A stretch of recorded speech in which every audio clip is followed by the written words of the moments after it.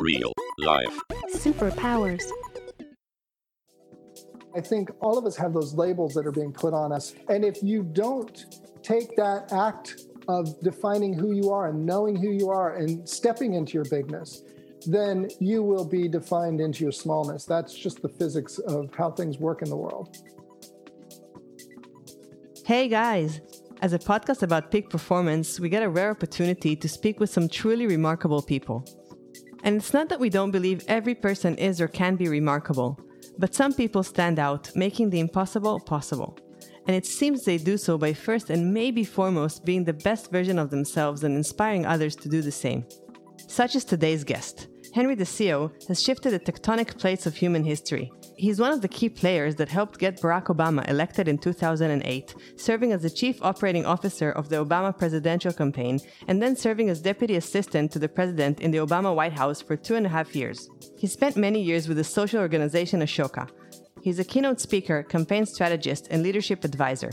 He's recently published a book called Changemaker Playbook, The New Physics of Leadership in a World of Explosive Change.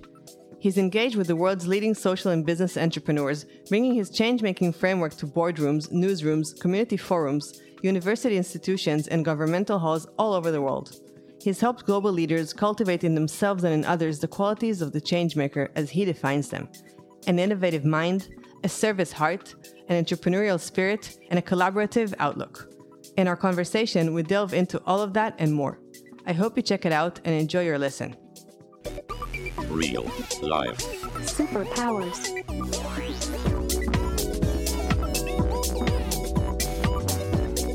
Up in the sky, it's a bird. It's a plane. Gentlemen, we can rebuild him. We have the technology. It's alive! Real life. Superpowers. Henry, welcome to Real Life Superpowers. Thank you. It's a great pleasure. What are you up to these days? Oh my goodness. Well, right now I'm just, I've been settling my family in Washington, D.C. We've been in Australia for a year, and now we're back here in the United States. So we're just kind of getting reoriented to things. What were you doing there? I've been working with Walk Free, which is an organization that's combating modern slavery. Wow. Have you always been trying to do things that are impactful since you remember yourself? I grew up in a very rural setting in California. At the foothills, sort of at the gateway to Sequoia National Park, where the giant redwoods are. I think that was just on some level that was an isolated life, and we had the same 12 kids in my class growing up through school. And I think the thing for me was I was always kind of looking out. I enjoyed the lakes and the rivers and the tennis and basketball and all those things, but there was always just a world outside of where I was. So I guess I was always wanting to scratch at that a little bit, see what that was like. And I guess I've always wanted to make some kind of a scratch in the world that would be lasting, but I'm not sure I knew what that was. And how did your career evolve? Well, so, I think, look, going back to my very earliest days, I remember being, I don't know, 7, 8, 9, 10, I can't remember, but I remember, we had 3 channels on our television set. You'd have to bang it to get it to come in right, black and white, fuzzy, and the whole thing. But there was this one show that came on in the summer when I was about 12 years old. It was my first reality show. I call it the Watergate hearings. It was when Nixon was going through an impeachment process. And I remember I was compelled by that. And so I think on some level, I didn't lose my faith in government during that process. I actually think it was important for me to see how it played out. And I felt confident about that. And I guess I think that's how I kind of had an inkling that was how I could have it make a difference in the world, was through politics. What about it? Like, what caught you? First of all, I think it was just, Ron, it was this kind of far away place with these characters. We had Judge Sirica and, John Dean and all these kind of characters that were around the president. So it was just a story that I could follow that was different from the evening news. And then I think as it sort of played itself out, I thought, well, the country can get through a crisis. And then I just thought at that point, I became interested in, Bobby Kennedy and so, Martin Luther King and that kind of thing. And then I just started to find that maybe that was where I could grab onto, a place I could grab onto. was your whole family following, and sort of were you voicing to them that you think maybe you could somehow in the future when you grow up, sort of join the system and fix it? It's interesting. Well, again, I grew up very small in a very rural town, so I didn't really know other avenues, right? But no, I watched it by myself every day. It wasn't. My family was oriented, like we talked about politics, we talked about the world. It was always a dinner table conversation for us. There was just four of us. It was my brother, who's a year and a half younger than me, my mom and my dad, and we were very engaged with, what was happening in the world. But I watched that every day by myself, just at the middle of the day. It was 110 degrees outside. So this was a break in the middle of the day for me. But I found it compelling. And, I also just, I saw that White House, on television every night in the evening news. Again, it was Washington, D.C. was such a faraway place back then. But somehow I think I always thought it wasn't like a goal. It was just like, I think I'm going to be there someday. I don't know how, I didn't think about it any more than that. I wasn't directing my career that way. So I studied politics in college. I went on to become a labor organizer, and I did that for 15 years. But then the moment is I think what's interesting to tie this back was, we started running union members for political office. And I found that I had a knack for that, and I liked it. And I liked helping people to learn how to build their own organization to make their own change. And so that was, it's politics, it's like running for office is like a startup. And so I had a knack for that. I helped them. I think the difference for me than others was where others would say, we'll teach you how to give a speech or how to raise money or whatever that is. I had an approach that I will teach you how to be the CEO of your own organization. And then you can do those things that can help you unseat the other dog catcher you're running against, or whatever that is. So I found my passion that way. And then I took a year off, went to the Kennedy School, 15 years into my career, got studied up on how to run political campaigns. And then that ultimately is what led to, my pathway into the Obama campaign in 2007. And what do you think gave you that visceral belief that you are able to help people do things larger than life? Because it seems like it was pretty clear to you. Yeah, you weren't watching cartoons. No, well, I don't know. I wonder if I was or not. But no, I think you're right. I think I write about this in Changemaker Playbook, which is the book that I just put out a year ago, about just under a year ago. And one of the things I found is that changemakers do have experiences. I like the question you're asking, Noah, because I think changemakers do have experiences in their youth that help them build that sort of, it's not even a confidence muscle, but on some level, it is just that sense that you can overcome what you don't know. Yeah. And for me, and so if I go to the book and say what the principle is, it is, empathy as a child, which is usually modeled by adults. It is learning around your passion in your preteen years, which again, my White House, that sort of watching that television show was was a way that I was learning, I think. Getting an idea and putting a team around your idea in your teens, and then leaving to learn, throughout your life. And for me, I think one of those kind of moments where I pushed myself out of my comfort zone was when I ran for school vice president in my junior year. And I didn't know that. I didn't go into that with confidence. In fact, I probably thought I was going to lose. And then I went on the next year to run for president. But Wait, did you win?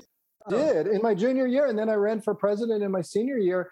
And those were moments where pushing myself out of my comfort zone and then getting the confidence that came with putting a team around my own ideas, around my own project, and collaborating with other people. It didn't happen because of me. It really happened because I learned early on that, dream work is tied to teamwork, right? And so that's kind of how I started, I think, to get that confidence. Another moment was when I pushed myself out of my little town, and I was an exchange student in my junior year that summer, and I went to Sweden for a summer. And that was, again, stepping out of what I was comfortable with into a place that was very uncomfortable. And so those moments, I think, do shape you as you're coming into your own moment. So like the White House was something that from a very young age you sort of marked as a goal, maybe not like very, accurately, but like felt or envisioned. And then did you find yourself sort of paving the way towards it, or was it sort of like a moonshot type of thing and you navigated in life and yet landed where you sort of envisioned? I remember that, but I didn't have a big plan for that at all. It was one of those kind of moments in life where you just say, this is something just to remember, but it wasn't driving me at all. What's intriguing for you also about the story that you're saying is that like it caught your eye, but also in your book and also like in your career, the thing is, you say it's like a startup, but because the product are people, so it's the hardest startup in the world because there's so there's so many things and variables and changes because it's people, right? And what's amazing is it's the hardest startup. Like it's the hardest startup because it's an X amount of time where the assets themselves have different interests, and they want to grow quickly. There's, endless amount of just problems, right? Because it's also helping people and managing also people, right? And it's managing, everything on defense where you want to be in offense and you have X amount of time and also for a campaign or whatever else. So what's interesting to me is like, you have to problem solve and adjust. And planning is like, there's an X amount and it always sporadically goes up because the position is you're actually the executor, which is, I wouldn't say even harder, but it's you have to actually work with all the people. One person is people working for him and you have to manage all these people. And I'm wondering for that, like, how did you do the demystification for that? Right? So doing it for yourself, I understand in school, but afterwards, like how, you know what I mean? Like you probably optimized. So I'm wondering like how badly or poorly in the beginning, the mistakes themselves, and where did it grow on that? Like, that's really interesting for me. Yeah, I love your question. I mean, maybe we'll hit that moment in the Obama campaign just in a second, but just to build on where we've been and what you're saying, I think I learned even in that moment when I ran for my own office, right? The only time I've ever run for office after high school, it was in high school. So I've not got personal experience doing what he did on a regular basis. But one of the things I found was that if you could rather than use people for your interests, if you could channel their energies and their aspirations into what you're doing, and you can make this a collaborative effort, it works far better than trying to bring my agenda to meet other people's. Where you have kind of a fixed idea of how you want to get things done, and then you try to bring people along with your motivation. So I learned that early. I learned that as an organizer. I was going into towns, I grew up in California, so going into Texas and towns in Texas and Oklahoma, I even did this in London. I really learned how to respect where people are, what they're, learn about who they are, what their aspirations are, and then build a team that helps us to move forward. I think that was helpful to me and ultimately in politics too. I agree with what you're saying. When you get into the political arena, everybody brings their own talents and their own aspirations forward.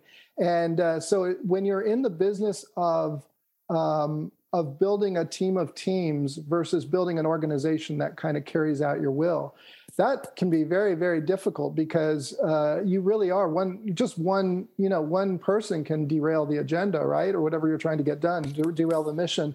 So I think that's an interesting thing. When we came to, I got the call. I didn't know anybody in the Obama campaign. I got the call and I came to Chicago very early. And, Ronan, we had, you come into that office for the first time, you open those doors for the first time, and people just kind of spill out onto that, whatever it was, the 12th floor of the downtown Chicago high rise. And, you're filling this building with, first it's a big space with a few people, and then it gets really overcrowded by the time you're done. But when you come in, you don't know each other's names, and you don't have the signage on the walls. You're tearing the computers out of the boxes. You still don't have the servers up. You've got the checks coming in the mail. You don't have the bank accounts open. You don't have the cultural norm that normal organizations would have. You don't even have an employee handbook. So when you're coming into an environment like that, it really is about the bigger picture of what we're trying to do together. And you've got to be able to harness that and move it forward quickly. And then you've got to maintain that throughout the life of the organization. But I don't think in that way, I don't think a political campaign is any different than anything we're doing in life, which is coming in, tearing down walls, coming together, solving problems, and pursuing new opportunities together. The timeline, that's the only difference. You're in, like, as a businessman, I'm saying you're in more stress. Like I'm like zoning my hands when you're saying it. I'm imagining myself, you have like X amount of time and everybody, it's like a race. Go. They have X amount. So like, what would be the 3 first like action items that you do? Like, if someone would unpack the Baz case, maybe 3 people that you would call that you always like, what would be the first things that are important to have the setup? Well, and I love that because I used to call it the business of winning. And the business of winning is basically, you've got to be able to build an organization that can outlast and outplay your opponent. And in that context, there are principles of business that apply, and there are some things that are very different. But in the context for us, we had no systems in place, and you don't have a lot of time to put them in place. So, people are spending money and you don't have that budget yet. And those are the kinds of things that you got to get control of your environment really fast. You've got to rely on, and in the case of our campaign manager, David Plouffe, I think he relied on about, a dozen of us to really kind of get everything into place very quickly and in our own way. And so you're trying to move everybody together, but you know that everybody's going to get there in a different way. So you got to get you got to get the systems in place first. How do we hire? What's okay to hire? What's the process for that? What's the process for spending money? What's the process for opening offices? What's the process? All of those things that go with building the life of the campaign, you've got to get those together really, really quickly, because even as you're trying to get that in place, you've got the pressures of the candidate and the campaign bearing on the organization that doesn't even exist. So first thing is systems. And the other one is literally the president. So he has a good organization in this, it's big competition. If he can't prove himself the CEO of his own organization, then he's already got a problem. He or she, in this case, it's him. But so you've got to have run it like a business, he would say. He would say, run it like a business. He would say, I want it run tight. So I remember that guidance. And then we've got to get control. The second thing is, I'd say we've got to get control of the culture. We've got to be able to say, who is it? Who are we? And so we had guidance from the candidate very early. Respect everyone. Build it from the bottom up. And the third one that I think gets all the play is no drama. So you have now the culture. Then you have when you have build it from the bottom up, that means get the tools down to where they need to be, right? So you have the sort of the foundation for the everyone a change maker, everyone a leader kind of climate that we started to, that ultimately the personality that we moved into. You have then when you say respect everyone, right? That means that we've got to build a collaborative system here. And then no drama really just means, don't check your agenda at the door. And so that then was the culture. And ultimately, Ronan, what I think happened was we started to build, as we made that our culture, we actually started to hire to that culture. So we didn't hire based on expertise. Frankly, Hillary had all the expertise. She hired all the best talent before we really did. And so then what you start to see is that we started getting a type of person. And I described that person later as innovative mind, service heart, entrepreneurial spirit, and collaborative outlook. And that really was an offshoot of that guidance that came from Barack Obama. And then later, what the third thing is, I would just say, is the ability to understand the universe that you're engaging with. And we saw it differently. And I don't think we said it this way at the time, but we saw change makers. And so if you see that very same thing, innovative mind, service heart, entrepreneurial spirit, collaborative outlook. That wasn't just what lived in the campaign, but it lived around us. And so when you see change makers instead of voters, and this is my challenge to anyone, if you're a business leader, if you see change makers walking through your door and not customers, if you're a teacher and you see change makers coming through your door and not students, how would you build it differently? And I think in our case, that third piece is that we build an organization that could accommodate change makers. Wow, there's so much to unpack here, but I want to rewind back just a little because I'm really curious. You were talking about the call, and I'm wondering who called you and what did they say that made you leave whatever it was that you were doing, which is also interesting to know what you were doing, and go do that.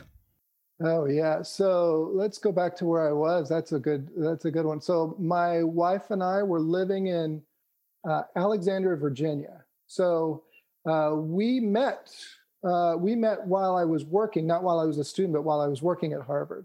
And then we moved. I went back to Washington, D.C. after working at Harvard to start building back into this political thing. And so we were, at the time then, this a couple of years later, we were living in Old Town Alexandria, but I was in a Barnes & Noble, a bookstore in San Luis Obispo, California. So I was visiting family on the other side of the country. And my phone, there's an episode of, I don't know if you've seen it, there's an episode in West Wing where they start calling around and they say, hey, have you seen this guy? You got to see this guy. They're all out of politics now. They're all burnt out and done with politics. And you got to see this guy and come back. Well, I had a call like that. It was not anyone I wasn't connected. I had kind of an interest in Al Gore, and I had a kind of an interest in John Edwards at the time. Barack Obama was interesting, but I knew no one in Chicago. I wasn't going that way. My phone rang, just to give you context, we're thought of as the iPhone campaign, but the iPhone didn't come out until after we announced. So I have my Motorola flip phone. It's late 2006. I pull out that flip phone. I look at it. I don't know the number, so I just kind of put it away. And then what turns out was they were starting to look at people in the campaign. I had a conversation with a guy named Steve Hildebrand, who was the deputy campaign manager. I tracked him down in South Dakota. And we talked about it. And he's like, tell me what you guys have done. I had been doing stuff now for the National Labor. And I said, look, with a cell phone, a computer, and a place that you can put a desk, you can turn someone's kitchen into a kitchen into a precinct office. You can turn a garage into a canvassing office. And I thought I had done great. I mean, I thought I nailed this interview. This was early January now. And so I'm told that the campaign manager asked Steve about what he thought about me. And Steve said, well, he has interesting ideas, which I thought must have been great news for me. And so it turns out, though, I think that I had interesting ideas, I can use air quotes, because I didn't hear from the campaign again. And he was on TV about 5 weeks later. So my conversation with Steve was in early January. Barack Obama was on TV, was on my television on a Saturday, I think it was a Saturday, in February, right around the 10th or 12th, announcing his campaign for president. And I remember saying to my wife, this isn't happening. The train has left the station and we're not on it. And then about 3 days later, my phone started up again. We'd like you to come in and look at some of our talent. I started coming in and doing some evaluation. What I realized was they were looking at me. But I didn't know it at the time. And so anyways, the bottom line is by March 1st, I was in the door, one of the first employees in the campaign. It was just one of those things where, I think, again, moments happen, right? And you just make the most of those moments. But why did you want it? Oh, I thought, look, I didn't think he could win. No one thought he could win. I mean, wasn't like my friends or my enemies. They'd say, what are you doing? Oh, by the way, my wife was pregnant with our first son in the very early stages and had, we had lost a pregnancy not long before that. So it was like one of those decisions, like, can we do this? And so we were it was a tough decision, but I really felt like this was an important election and he was an important figure. And I felt like we could really make a big impact in the world, even if we lost. And so for that reason, we left everything. Tie up the lease, drop your clients. My wife quit her job. We're going to have, in one day in March, I remember unwinding my business, unwinding our lease, moving to a new city, signing a new contract to join the campaign, and then getting a new house. They say that in your life, if you have like one of those things happen, you're like prone to like some kind of terrible, like a heart attack or something. Like I did about 10 of those things in one day. And when we got there were challenges for my wife. I mean, we were using the emergency room as our medical care because we didn't have a doctor yet. So now, fast forward, by the way, our son Dante was born and turned one. Was the only child to be born and turn one in the campaign. So he's got the distinction of being the Obama baby. But there were some serious. We really talked it through. What business did you unwind? Oh, I was consulting at the time, so I was doing the stuff that I was doing with labor and different other things. Right. So I had some clients, and I was, but I was in the political space. I wasn't deep into it. I wasn't a known figure. So, but I had my stuff going on, and it was bringing me joy. But this was a life changer for me. See, that's amazing to me, because this is something that's recurring with you. Like so this decision making, it's a leadership decision making in your life. Usually, the decisions, we have thousands of decisions every day, but because it's those kinds of projects, what's amazing for me is you have to make those decisions, which is sort of like, you should be betting in the casino, because you're like each time going all in, right? And then closing a project and opening a project. It's like never ending. So have you ever said no? Like, how do you say, like, how many no's to make one all in? Because you can't move every time to Illinois and to Madagascar and Australia and coming back. And so, like, how do you do the decision making? Yeah, well, I'm lucky that my wife is a change maker. So she's a good partner in this. In this case, what we said was, first of all, I would just say that I do realize, and I think there's a point you're making, I've never made a bet on myself and lost. I have, the results has sometimes turned out differently than I thought it would when I made that bet, but I've never made a bet on myself and lost. I think that's generally the case with us. I mean, I think when people really take risks with their passions, again, we're going back to this thread that you opened up, Noah, which is that early passion. What are you passionate about? What will you stand for, right? And so I've never said no, Ronan, to my passion. So your ROI would be gaining experience, worst case scenario, so you can't lose. I think that's right. You're going to at least learn a lot, right? So, but it is a balancing act for sure. We've been on the knife's edge as a family. But on the other hand, we've always made and I think this is just a stylistic issue for some, we've made the decision for adventure in our life. So we always think that, but it's also the Changemaker playbook. Like for my kids, now when we go to Tasmania, we're making a decision. Look, I could have gone for 3 months and been there by myself, or I could bring the family. I want the kids to have that out of their zip code experience. I want them to see the world. So we're constantly looking at ways that we can grow and the ways that our kids can go. In this case, what we said was we'll do it for a year. We'll do it for a year. We'll know by then if he's going to make this or not. And that would have been March of 2008, and by March of 2004, we knew that John Kerry was going to be the nominee. So I thought, okay, well, no. Now the problem is that this race with Hillary went all like never been done before, certainly not in my lifetime. I think went all 56 races with the territories and all, and so it went into mid-June. And so that was when we got to March, we had to make that decision. How are we doing here? Now, Dante's been born. He's 5 months old. I'm trying to balance the demands of a mushrooming campaign. At this stage, the organization is going to grow. Just for context, in the first 16 months, we went from 100 to 2,000 people, and from a $7 million a month to $40 million a month budget. In the last 16 weeks, we would go from 2,000 to 6,000 people, and from 40 million a month to 100 million. So now I'm in this situation of saying, what are we going to do? Because I always said the pros will come in March. Like we can step out at that point, But we actually just decided, look, we've gotten this far. We might as well go all the way with this and see, you know.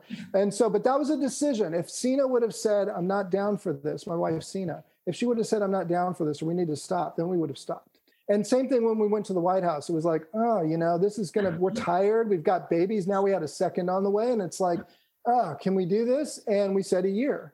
And actually, it actually stayed 2.5 years. But they're always, it's always a family decision. Because in politics, you might know this in business too, but in politics for sure, I've seen people make that decision by themselves without their spouse coming along or their significant other. And it went badly. So we've always made sure that we're talking together. And so whether we're going to Australia or whether we're going into the Obama campaign or whatever it is we want to do, it's always for me about where can I make the biggest impact. I'm driven by impact. I love to make impact. I love making big change. That's probably my addiction. And so it's always then. And then the other thing I do, and this might open up a whole nother thread, is I didn't notice this, but I take a sabbatical every 7 years, 6 or 7 years, for about 6 to 7 months. And that is to just sort of learn, reflect, retool, and get that map out again and say, maybe if my next biggest impact has to be stepping over here and going up this mountain instead of continuing on the climb that I'm on now. But don't you have any FOMO or fear of missing out in that? Like, I'm always intrigued about that because here again, we're talking about big changes. Like you can do it because you're used to this big change, you know, and you have a great culture at home with your family that, you know, they understand it on each other. But how do you stop? Like this year you get an offer of doing something amazing because you're probably like, you get so many. And why this year you're going to take a sabbatical and you stop strategically and say no? Yeah, I mean, I didn't notice I did it. It wasn't until when I left Ashoka. I'd been working for Ashoka for 7 years. That was my job after the White House. I was working with the world leading social entrepreneurs, and I don't just stop. I am compelled. I am pushed. I am pulled away. I don't push myself out. I'm pulled away, whether it was the White House or whether it was Ashoka. Back to my junior year in high school, the first time I took a real sabbatical. Going to Sweden. But the thing is that what I realized is that it goes back to Noah's earliest question, which was, I think I was always driven to make a difference. I wanted to give myself to a better world. I didn't know how to do it. And I still think that I want to do that. And I'm always a player in it. I don't get to be the lead guitarist ever. I'm always kind of the drummer or something in the background. But I like being able to position myself with people who are making big change and want to do that.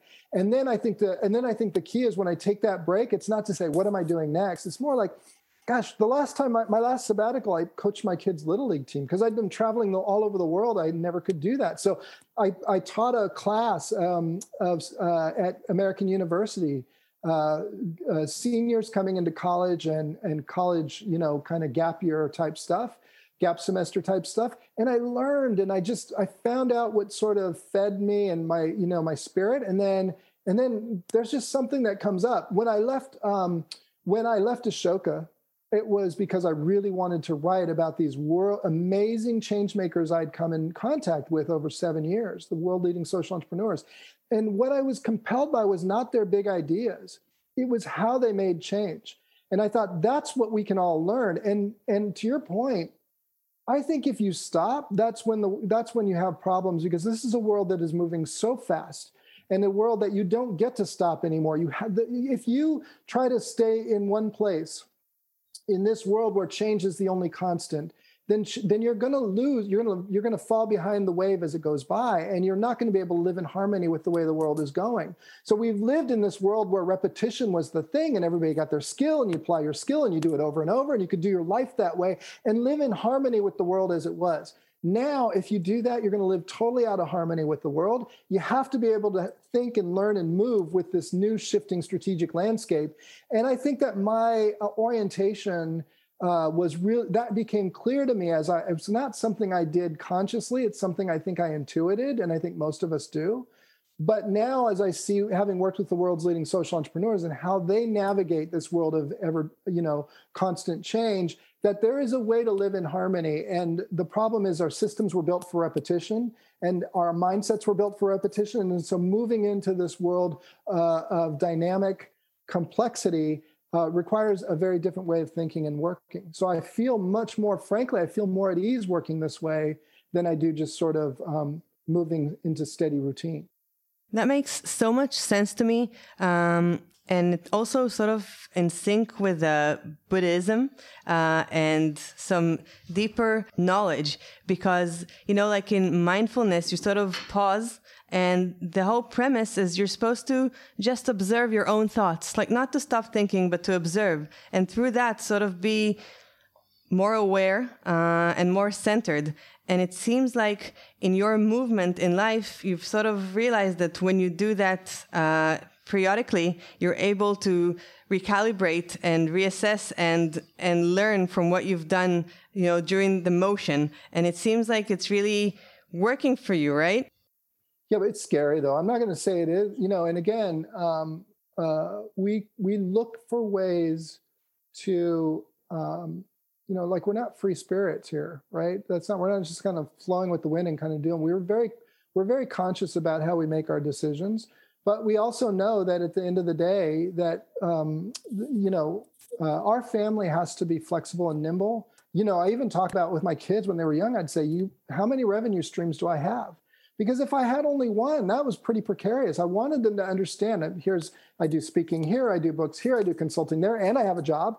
And so, you know, I'm always constantly trying to figure out how to accommodate this world of complexity. So it's not easy at all. I think the key is I've gotten to know change makers, and as we're living in this world of complexity and as we're trying to build a generation that can come into this world of complexity, think about what we've just gone through, what we're going through now with the pandemic, you know, and the narratives that are going around with that. Like I hear things of, well, my kids lost their prom, or they lost their little league, or they lost different things. And we talk about what was lost, but we actually also should think about what kids are getting. I mean, I think we're preparing probably the greatest generation right now, because, you know, they've learned to go into homes. They've got their teacher on their screen and their parents over their shoulder, because we're now new teachers. We're trying to figure out how their lives in the classroom. I'm way more engaged with my kids' schooling than I ever was before. So now they've learned how to deal with adversity. They've learned how to be isolated. They've learned how to connect. They've learned how to navigate this world of constant change. So this, I think, is going to serve them really, really well. If we could get our narrative straight around this for our young people and talk about the resilience also. I mean, I'm very sensitive to the loss and the hardship of people in this pandemic. So I don't want to sugarcoat that. But I do want to also say our kids are resilient and they are learning and they are growing. And if we can bring that into their consciousness and bring that into their conversation, rather than sort of leave it behind, I think we'll serve our kids better if we talk about their resilience and what they've learned as they've gone through this challenging time. It's a little bit about how we frame things also to them. I found that in Changemaker Playbook, that was one of the most important. We have a whole chapter on define thyself lest you be defined. I was, you know, again, I'm sensitive to this personally. Like I was defined by my area code. And that was a way for people to say, he's small. They're just, you know, like they're just rural. Right. And so it was a way to kind of dismiss me, right? But I think all of us have those labels that are being put on us. And if you don't take that act of defining who you are and knowing who you are and stepping into your bigness, then you will be defined into your smallness. That's just the physics of how things work in the world. Did you try to prove to them that you are big, or was it more of stepping into your own greatness, or both? Well, look, again, growing up rural, so in some ways people would say growing up small, that I think this got into my consciousness. When I was a labor organizer, I remember I would go to a workplace and I would meet people and let's talk about, you know, just say your name. And I'd hear things like, well, I'm Robert and I'm just a parks worker. I'm Lawanda, I'm just a lunchroom worker. I found that this kind of idea that we were all made small, right, by our labels and some of those things, it really did, I think it did kind of, it struck me, it was confronting for me. And so And again, if you look at the Obama campaign, one of the things I realized was that after Hillary got out, so I had always had this kind of sensitivity about this. When Hillary left the race, we were about to face John McCain, who's, the Republican nominee. And what I found that was interesting was there was like an outbreak of smallness in the campaign. People felt small. We were bringing in all the pros too. And so you're feeling like all these, people you've seen on TV and heard about are suddenly coming into the campaign. And so what I realized was that people had gotten as small as the details of their work. And it was the details of our work that made us big. And so I realized at that moment that if we were going to succeed, I had to be more than the chief operating officer. I had to be the chief business officer. I had to help everyone step into their bigness, see the value of what they were doing. We had this group of people who were in charge of kind of our travel. And so you'd call them and you'd book travel. We had a system where you'd book it and then you'd call them and then they'd say, but they would educate you about some steps you could take that might save us some money, but also you could get off the plane. Back then there wasn't plane Wi-Fi. So you could get off, make a few calls, get back on, and it would save some money and you would make the choice, but they would educate you.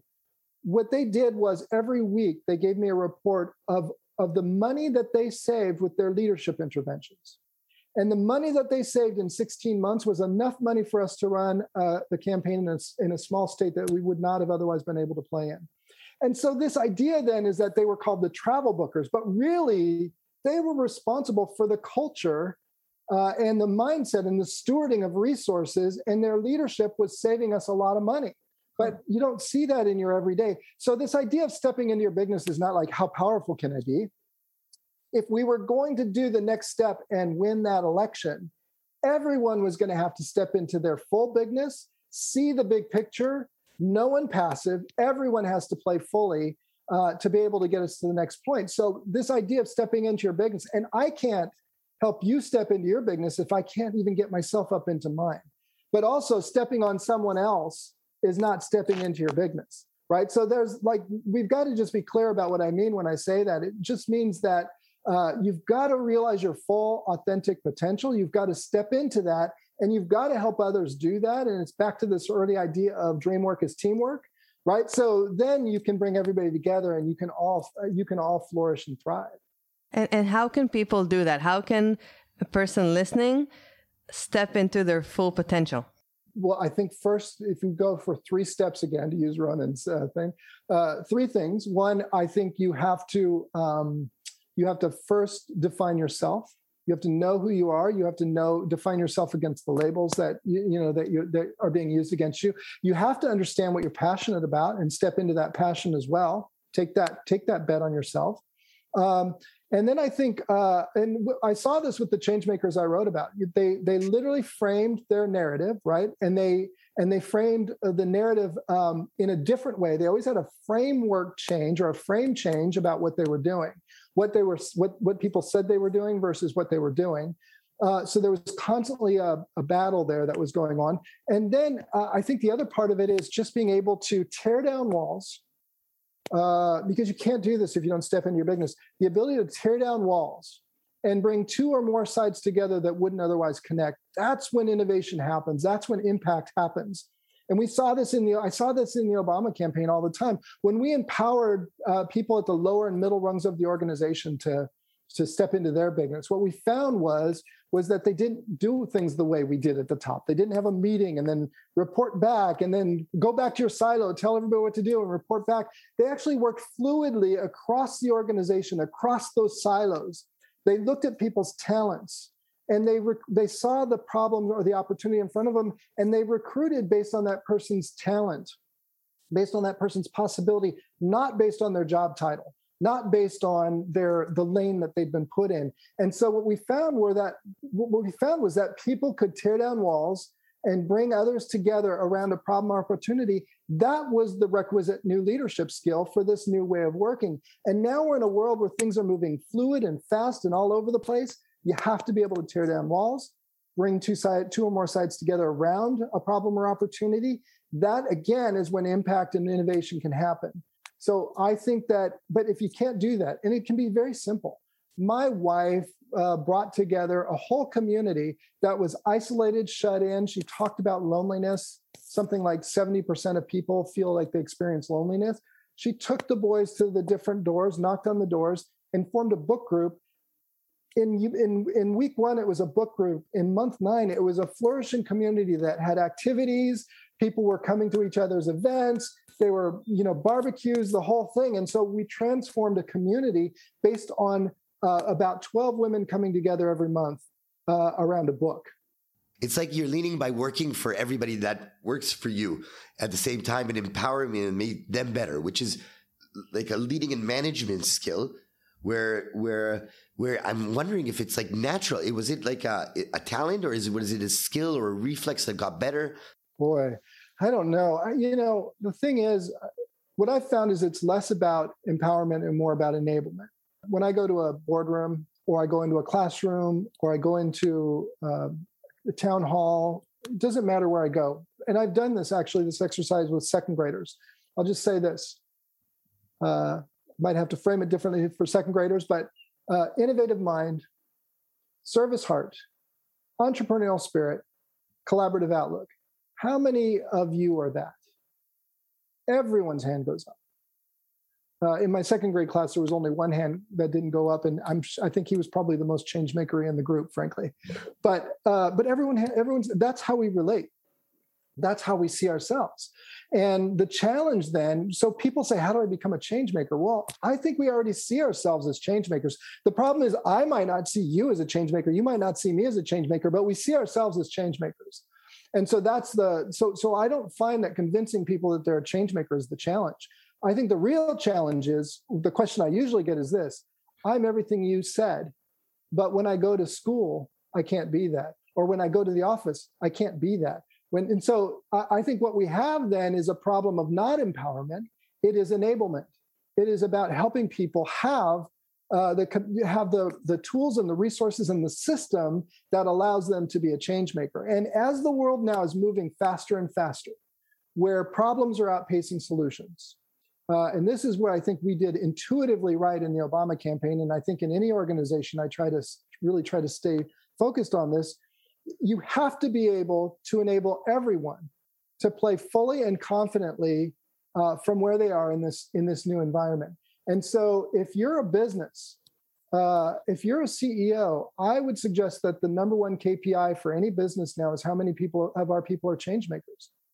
Same thing for teachers, same things for parents. That's the number one question. How many of our people are change makers? Because we're going to have to be able to tear down walls, come together around problems and opportunities all the time in this world where change is the only constant. The problem is, again, we have systems that were built for repetition. They might have made sense in the world that we are leaving behind, but as we leave the world of millennia behind of repetition, we're now going into millennia of change making. And the system, you put a change maker in that old hierarchical, rigid system, they can't function.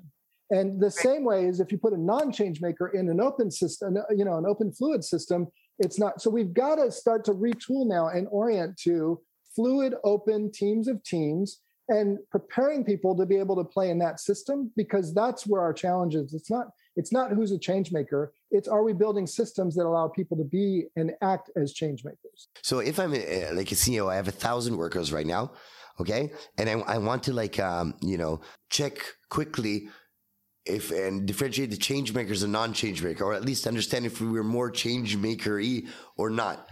What would be a good way to notice? Look, I love, one of the things, first of all, I think it's harder to have this conversation to say, are you a change maker or not? Because I default to, I see change makers. Having said that, one of the challenges, I think, is that we don't see that the game has changed. And so we don't actually see the necessity for change. So let me sort of zoom out for a minute and give us a different example. Football player.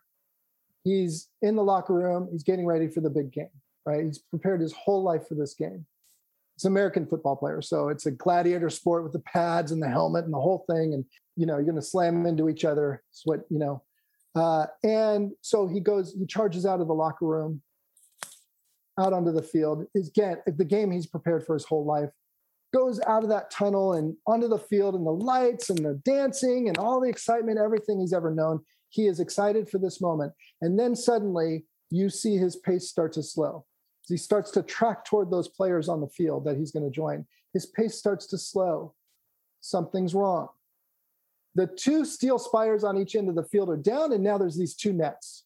And the players don't look anything like him. They don't have the big, heavy gear. They have flowing hair. They chase after a very different football. This one spins out a black and white pattern low across the ground.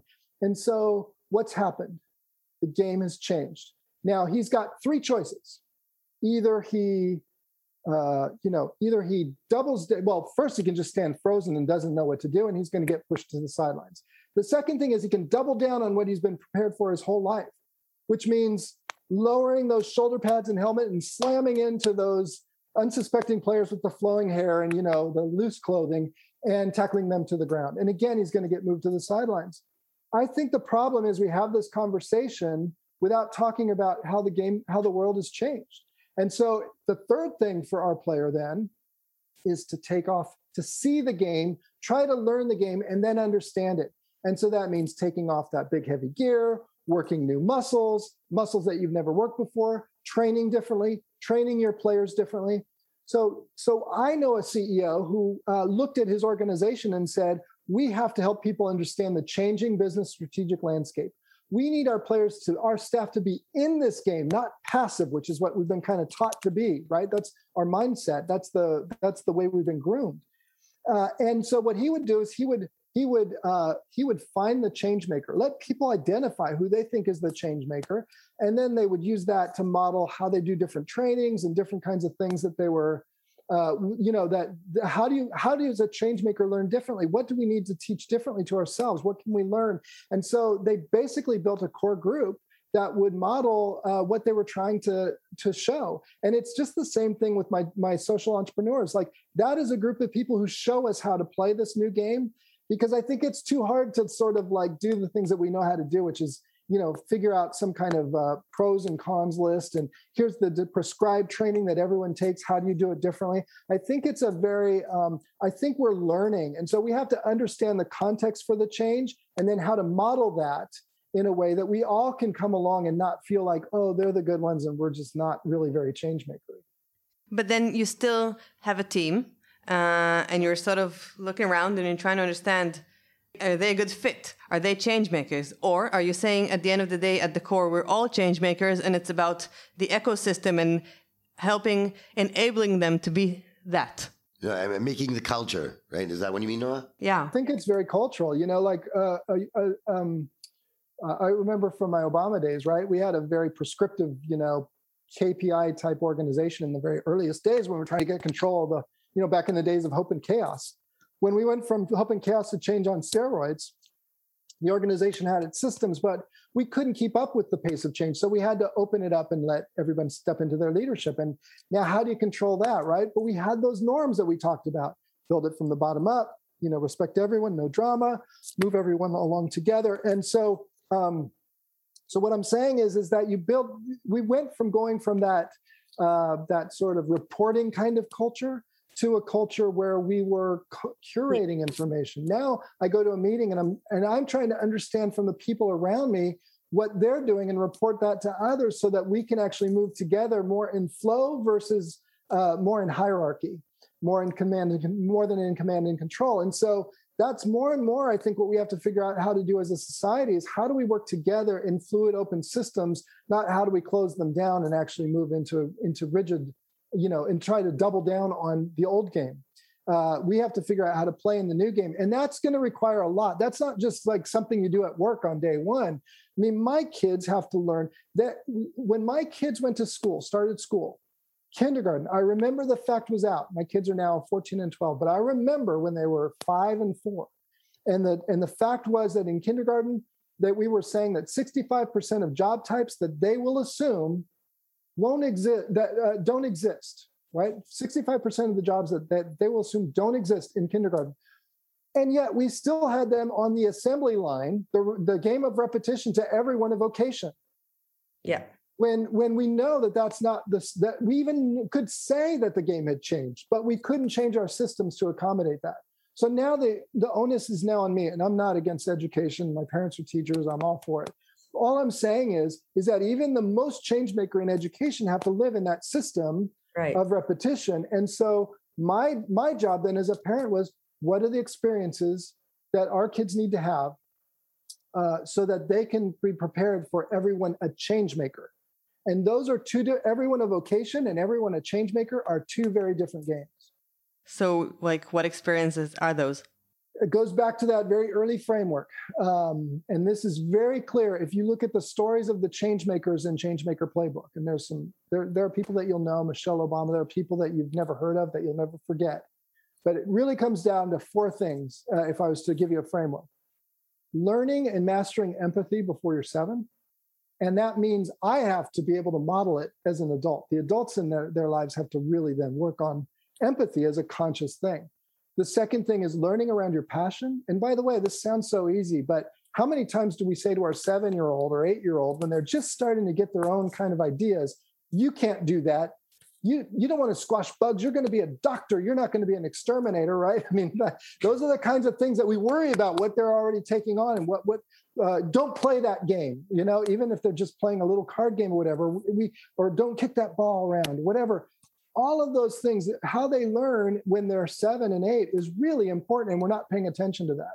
The third thing is, in your teens, getting your own idea, particularly if it's an idea that benefits other people, and putting a team around that idea and learning how to work collaboratively as co-leaders. I think this is a point too, again, earlier to our conversation, it's not about my leadership. I'm a co-leader.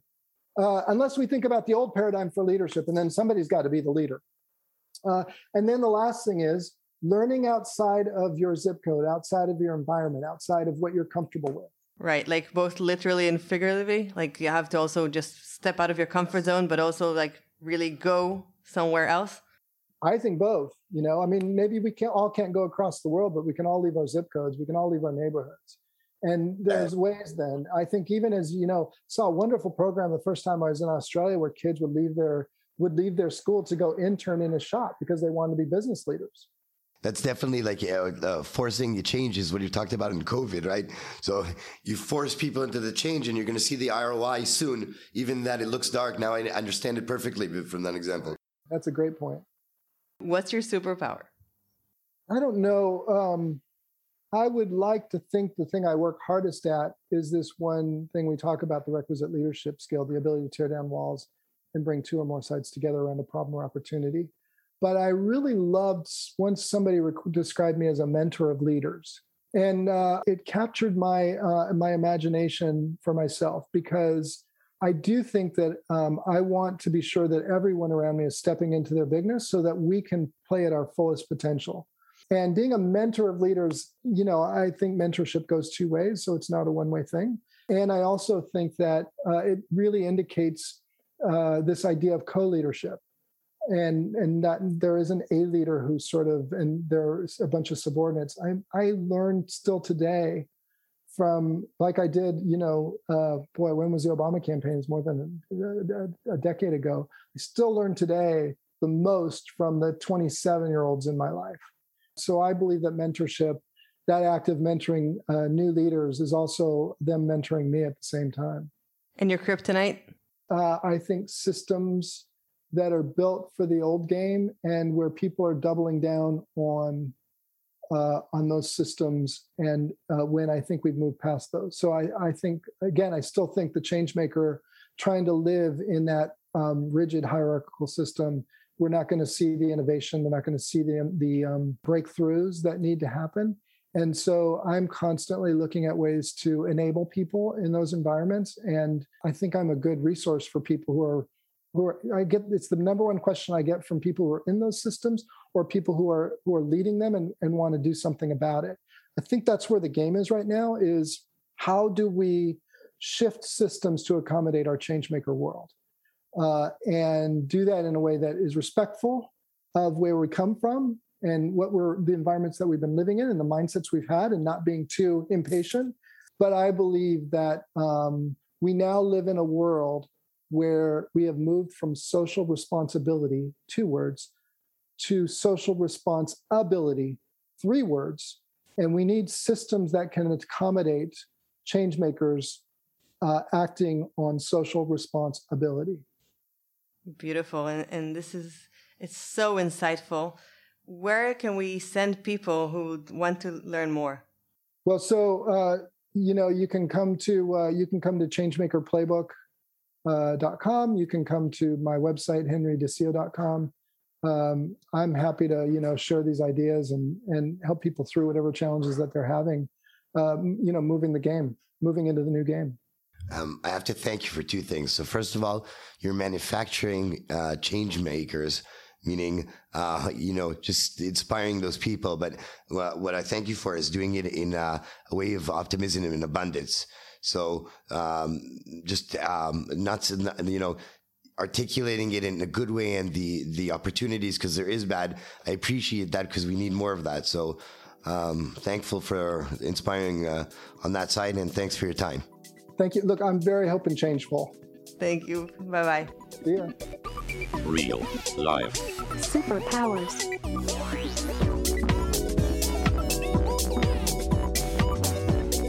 Up in the sky, it's a bird. It's a plane.